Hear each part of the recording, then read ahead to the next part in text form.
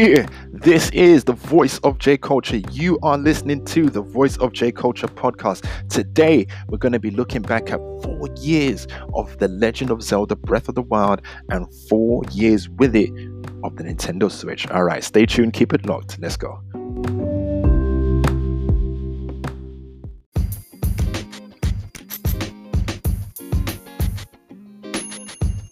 Right, so it's been 4 years of the Nintendo Switch, and again, it's just been so fun. What a ride it's been. This has been one of my favorite periods in gaming, and I want to start this off with a statement. And I will say that in years to come, we would look back at this time from March 2017 onwards and say that we were truly treated to something really magical in terms of just pure gameplay and stuff like that. Similarly, more so than I think, with the GameCube. Not the GameCube, the Dreamcast. I think the Wii U will be looked at in time like how the Dreamcast was looked at. But I think that the Switch is just going to be, it is already in so many ways in a league of its own in terms of just software and, the overall success of the system and what it has brought. For me personally, at this stage in my life, being a dad, professional stage, of my career, in terms of my study, my work, my goals, my aspirations, trying to stay fit, trying to stay social, the Nintendo Switch has not only kept gaming alive for me when it would have been very, very seriously on the ropes otherwise, it has brought it back in a major way because of its hybrid nature. The fact that I'm not tied to a TV and tied to loading screens and longer updates and you name it. This, for me and my life and how my life is structured, this has been damn near perfect. Okay, games. Okay, to start with, on day one, we had The Legend of Zelda Breath of the Wild. And what a way. I dare you to try and find a better launch game on any system anywhere. I'll wait. I'll give you time. We'll go a little bit back before the launch of the Nintendo Switch, okay?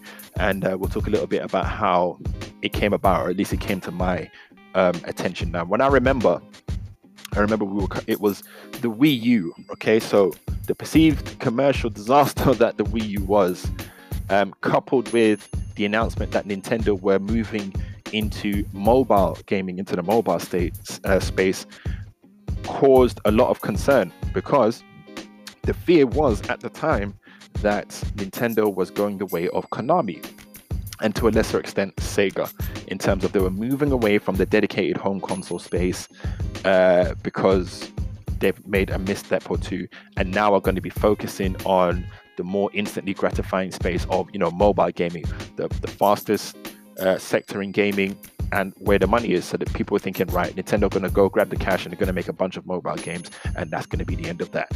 Well, the talk and the chatter became so intense that the then president Iwata had to come out and say something which I knew to be the case, but that's because I was already conscious of this type of thing, and that is essentially that no, we are simply expanding our business to include mobile gaming. We are not moving away from dedicated home console where, in fact, we have a new console coming soon, and later on we will find out, I think he called it Project NX, and that would later come to be known as the Nintendo Switch. So he brought to light and made it public that there is this thing back then known as the Project NX, to quell some of those fears. And it was a masterstroke because I would imagine the president at that time saying that probably stabilized the share price and stuff like that. It kept investor sentiment, leveled it out a bit, because I can imagine at that time it must have been nosediving because of the performance of the Wii U at the time. So he basically marked out, there was even a graphic that he used to show that they're incorporating mobile as another pillar on top of the Wii U and the 3DS they had at the time, and this new system. He didn't give any details of what it could be. We didn't know whether it was going to be a whole new dedicated hardware or just a platform that would supplement it or whatever it was. As time went on, we found out, as per, you know, the countdown to their reveal trailer of what the system was, that it was indeed the Nintendo Switch with this iconic click sound that we mentioned earlier. They showed Breath of the Wild running during this reveal trailer.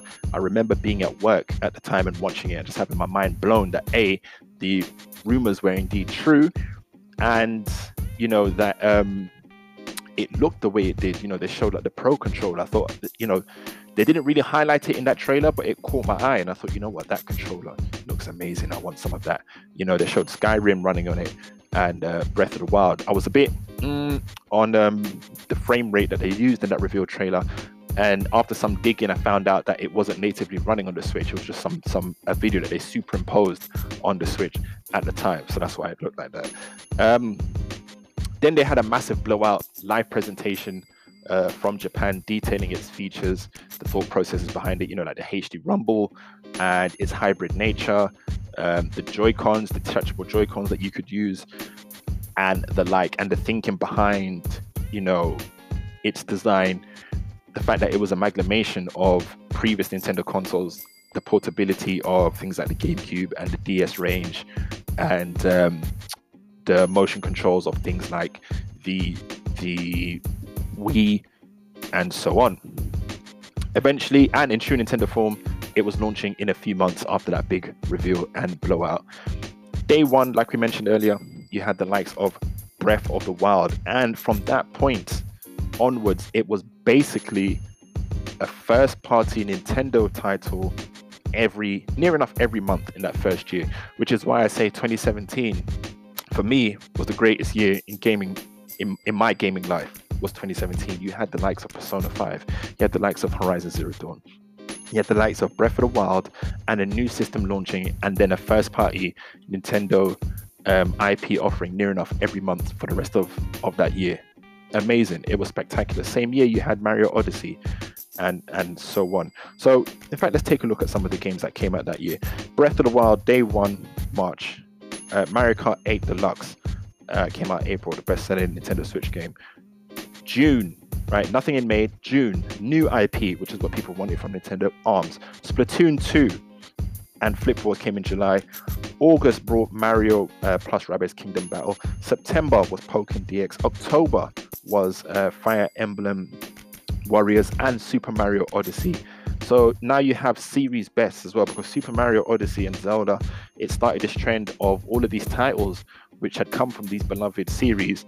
For some reason, when they reached onto the Switch, all of a sudden they were series bests, you know. So you got having the best ever Zelda on your system puts it in very good stead. The fact that that happened on day one, wow. And then it happened with Mario Odyssey. Then you had Xenoblade Chronicles 2. You had nothing in November. December, Xenoblade Chronicles 2. So as you can see with that pattern there, you're looking at a haymaker punch of a brand new IP near enough every month in that first year. And when you compare it to, you know, other systems, you've got the PS5 that is out now. It's been out for like about 4 months. Absolutely nothing in terms of exclusives that, you know, a compelling reason to own that system and that system only. Games you can only play it on that system. And it's been near enough half a year and still nothing. But when the Switch launched, it was near enough one of those every single month.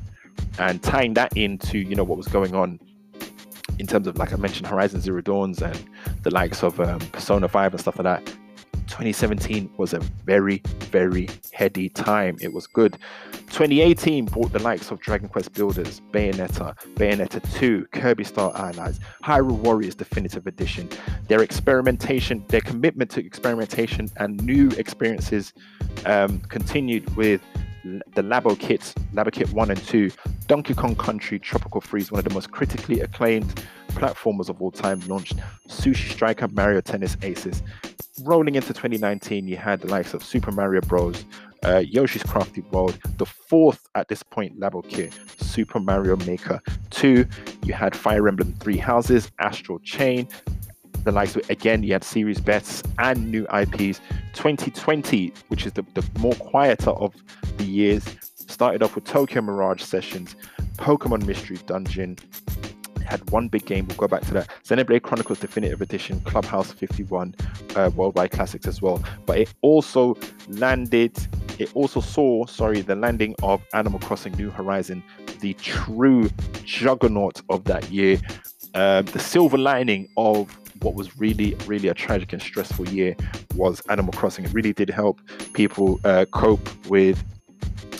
cope with being locked down and all of the blues that accompanied that, all of the sad times and tough and uncertain circumstances that we all faced. Animal Crossing landed at that time, and yeah, that definitely helped out. 30 million units sold in about 9 months since that point tells its own story, and it was up for numerous Game of the Year awards. So that was the quieter year, and it shows that they were very committed since day one to releasing a bevy of titles. The third party started rolling in before long. We can already see that the first party IPs are there. Indie games and indie developers have absolutely flourished on the system, and they perform best there along with like on Steam. But they have really seen great returns on the Nintendo Switch. It just really lends itself well to indie games and indie developers. You had the likes of Smash Brothers as well, which we didn't even mention. But yeah, so it's been a wild ride. I have very much enjoyed my time with the Nintendo Switch. As of right now, we're looking forward.